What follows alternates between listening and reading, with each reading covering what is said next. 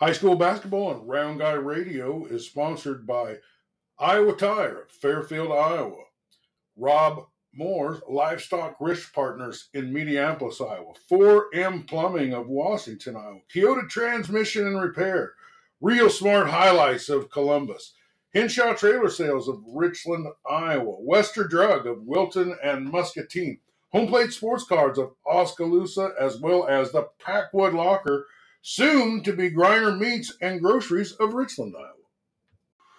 We got Jeff Mills of Real Smart Highlights. He's going to kind of give us a little overview of what his first half. He was in more games than I was even. But let's talk a little bit. We're going to break it down. We're going to go over the different brackets. We're going to go 3A, 2A, and 1A. He's going to talk about the games that he was at that level, and we'll kind of talk about the tiers and maybe some players that we need to pay attention to at those levels. So, welcome to the program, Jeff. Thank you, man. Always a pleasure. All right. Well, 3A, take over. All right. So we got the Southeast Conference, and I seen the top team in that conference is Mount Pleasant. They're 4-0 in conference play. They just got a big win over Keokuk the last week before Christmas there. So they're unbeaten in conference play. I think they're probably, between them and Keokuk, they're the top two. They're going to be the teams to beat in the Southeast, I think, this year. Mountain Pleasant is led by a couple guards, Peyton Hagens, and a junior, and a sophomore, Christian Stacy. I got to watch them play at Washington, and they combined 54 points. So their guard play is exceptional. They got Nate Stroud down in the middle, who's a big man who can play really well. He threw down a dunk at one of the games out of that. So, Mount Pleasant getting a couple-point win over Keokuk really helps their chances. Of course, there'll be a rematch later on in the season. Keokuk can even back up as they stay unbeaten. But in my opinion, I think them are the teams to beat. Now, in the middle tier of that, I'll talk a bit about Keokuk. They got a guard named Diego Garcia, and he's a pretty good point guard. But this kid come out of nowhere, the sophomore. His name's Jackson Clark. He's 6'9". You think, he's going to be great underneath, which he is, rebounding the basketball and putting up second chance points and just scoring. But he can step out and knock down threes, too. I got to coach a little bit, and he knew the kid. And he said, yeah, he's an exceptional ball player. So keep your eye on for the next couple of years because 6'9", he could go some places. He's a heck of a ball player. But that being said, the middle tier, I think we go Washington was one of them unknowns. They lost the seniors. Basically, their leader is a junior, and then they're full of sophomores. Logan McDowell, he's always a good ball player. For me, he's kind of like the upperclassman leader, He's got all these playing really good ball, and Coach Stark, and they're starting to put it together. They just had a big win over Fort Madison in conference, and that moved them to 2-2 in conference play. They're 4-5 overall, but here the last couple weeks before entering Christmas, they started playing really good basketball, got some nice conference wins. Their next conference game's against Burlington, who's 1-7 overall. So it could be another chance for their third conference win, and they'll look to build upon that. Fort Madison is the other middle tier team. They got Julian Deere and a couple seniors there. Hunter Cresswell, I believe, is one of their names. But they lost that last game before Christmas to Washington. So for me, that puts Washington just one slot above them there. But as far as that goes, that just leaves Burlington and Fairfield. And, Burlington's 1-7, Fairfield's 1-8. They're both kind of struggling a little bit this year. I haven't got to watch either one of them. I think I'm going to watch Burlington play up in Washington here next week sometime. But that pretty much covers the Southeast Conference, I think. Okay. Well, let's talk about 2A. Okay. So we'll jump down to you got the SEISC South and the North. The 2A teams, most 2A teams are on the South. And that, I said this from the beginning of the season, but that's led by West Burlington. They're 8-0, 7-0. I think they were number 9 on the first rankings in the state. I got to watch them play at Mount Pleasant, and that was a barn burner of a game. West Burlington ended up winning it with like 12 seconds left on three-pointer, I believe. But it come down to the very end. But West Burlington's just playing really good ball, and they're led by the guards, Mason Watkins, who's a junior, and Brady Martin, who's a senior, I believe. But both them kids are great at handling the ball, running the offense, and they can knock down threes. They're great on penetrating off the dribble and looking for their big man or scoring on their own both. They're really good ball players, and they're going to be the team to beat in the South, I think. But I'm not saying that can't be done, because Holy Trinity is sitting at 6-3 and 4-2. Played them down. They were leading by 2 with like 2 seconds left, and Watkins hit a buzzer beater 3 on a half-court inbound shot that ended up giving West Burlington the win. But this South Division is stacked with good teams, and if like I say, I think if they want to win the conference, the team to beat is going to be West Burlington.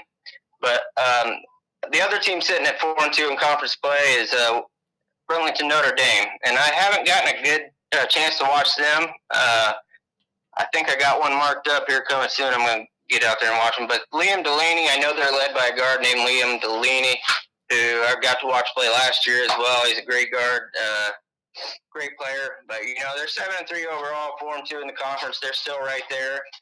And then, so you got West Burlington, Holy Trinity, Burlington, Notre Dame, and then you jump down to Mediapolis, Danville, and Central Lee.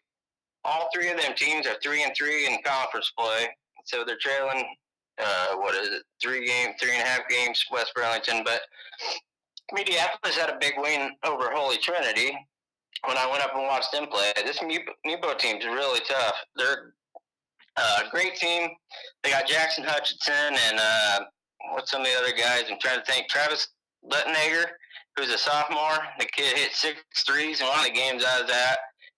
They just got a lot of guys that can score the basketball. So they're a lot of fun to watch. I've actually been able to watch them 3 times, I think, and every time I've watched them play, they shot lights out and played great ball. So that's one of them teams that is right there in the middle, but you better look out for them when you got them on your schedule, because they can bring it to you.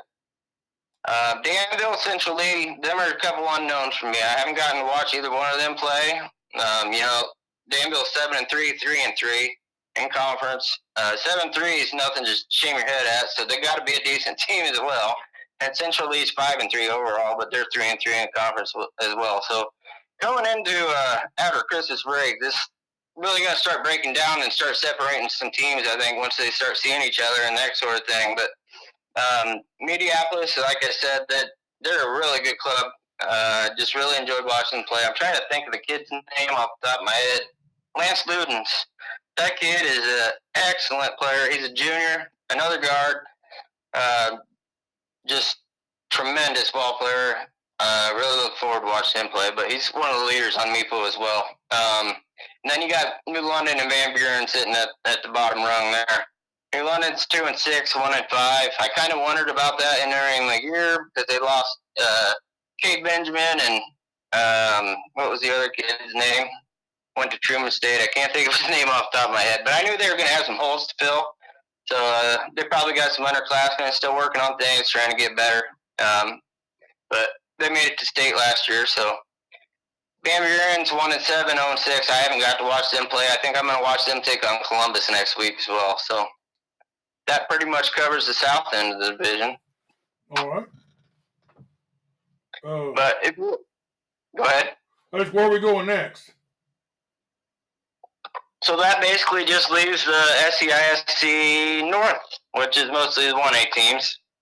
And that is led off, of course, by Winfield Mount Union. We all know the stellar football season they had, and a lot of them kids on that football team are also playing basketball. So you knew they was going to be pretty good, and they darn sure are. They're 8-1 overall, 7-0 in conference, unbeaten in conference play. And their only loss came to it was one of them Cross River, Iowa, Illinois game type things. And I guess they played the number 1 team in 1A in Illinois.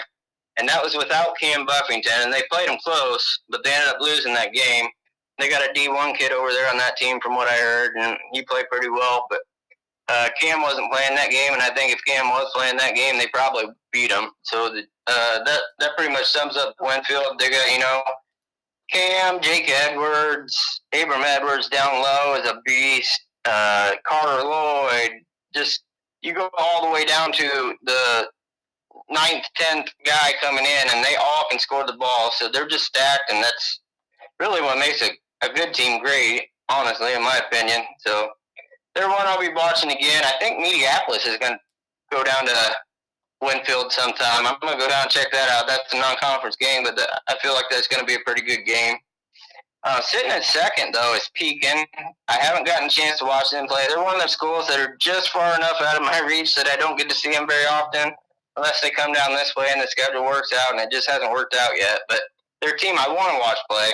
They're 7-4 overall, 6-2 in conference, trailing 2 games behind Winfield. Like I said, I don't know enough about them right now to go over any players or anything, but all I know is they're having a pretty good year, so we'll see what happens with that in the future. Next, followed in line is Waco, which I just got to see them play number 1 North Lynn. And they played them tough. North Lynn, they're the number 1 team in the state.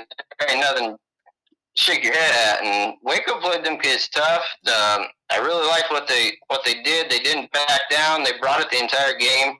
Waco's 5-3 overall, but they've lost to Winfield, who I was just telling you, number 6 in the state. North Lynn, number 1 in the state. And they lost the season opener to Holy Trinity, who is another incredibly talented team. So don't count this Waco team out. If they can keep winning in conference play and get back to that rematch with Winfield, they might have a shot to break it even. So that's something to keep your eye on. Another team I don't know a lot about is Hillcrest Academy. Another one of them teams that are just far enough out of my reach. It's hard to get to watch them play unless it just works out. But they're 8-2 overall, so they're a good ball club as well. 5-2 in conference, just trailing 2 games. So that's pretty much the top rung of that bracket.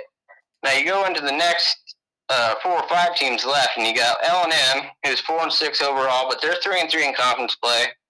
And they're another one of the teams this year. They're Ty Northrop led them last year. He's one of the best players in the conference. I think he won Conference Player of the Year or something last year. But just a great guard, great ball player. And they got a couple kids stepping up this year, in Finnegan Klein, who's a junior, and Dawson Downey, another good kid. I watched him shoot lights out when they played up at Mediapolis. So they're a middle-run team in the conference play, but they're a talented team, and they can pull off some upsets, I think, here coming down the road. So leaving after that is just the 4 teams, and you got 4 teams left, and that's Lone Tree, who's 5-6 and 2-5 in conference play. Team I don't know a lot about, but Columbus, I got to watch them play and got to watch them get their first win. They're 1-7 on the year, but Coach Cheney's really working hard to get them kids going. I know. Keep up with them on Facebook and that kind of stuff. He's got them kids trending in the right direction, and it's awesome to see. They've had a couple rough years, and Tim Hills is carrying them this year as a scorer. He's a great ball player, big tall kid, who can get up and do a lot of things for him. But Gabe Saniga, my neighbor, hi neighbor, he's a good young ball player as well. He's really been stepping up and getting hot. He hit 4 threes at the game I was at, and Coach says he just keeps getting better and improving and coming out as a hot shooter and knocking down a lot of threes. So that's about all I know about Columbus. Then we go down to Wapello. They're 2-7, but 1-5 in conference play. They did get a win over Highland in conference play. Jackson Lands, Carson Belzer, both them kids, lights out.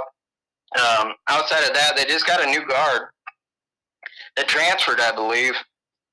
And it'll be interesting to see how that changes their dynamic. I got to watch him play with his very first game.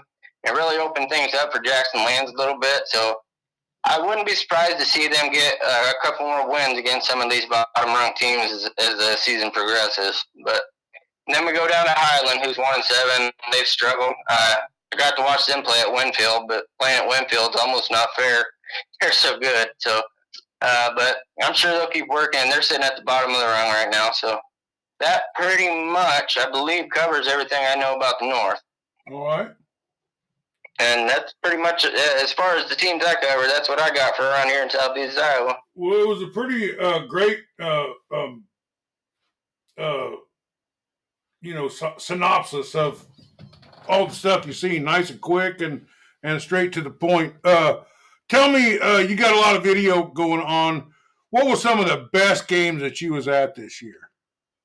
The best ones I've seen so far would have been West Burlington, Mount Pleasant. That one come down to, like I said, 12 seconds left. I think West Burlington hit a 3 to put them up by 1. And then Mason Moskin sealed it with a couple free throws. So that was a great ball game. Who else did I see that were really good? Columbus and Wapello. That was again. Columbus and the Wise and Muscatine have been one of the games that kind of stands out in my mind. We had like 5 of the Columbus Wildcats have career highs. So they're putting it together. That's for sure. And they got that big win over Wapello. And honestly, I thought Wapello. I'm on the Wildcats train, man. I think they got something going on over there. Really. Of course they're not going to beat Winfield or Waco. And a lot of the teams that they've been playing, but they gave Lone Tree a good game. They gave Louisa Muscatine a good game. They scrapped it out with Pekin and didn't shoot well, but I think that they're trending the right way. Well, is there anything else you want to say before we let you go? No, sir. Thanks for having me. All right. Well, thanks for being with us. Yep. High school basketball on Round Guy Radio is sponsored by Iowa Tire, Fairfield, Iowa. Rob Moore's Livestock Risk Partners in Mediapolis, Iowa. 4M Plumbing of Washington, Iowa. Kyoto Transmission and Repair. Real Smart Highlights of Columbus. Henshaw Trailer Sales of Richland, Iowa. Wester Drug of Wilton and Muscatine. Home Plate Sports Cards of Oskaloosa, as well as the Packwood Locker, soon to be Griner Meats and Groceries of Richland, Iowa.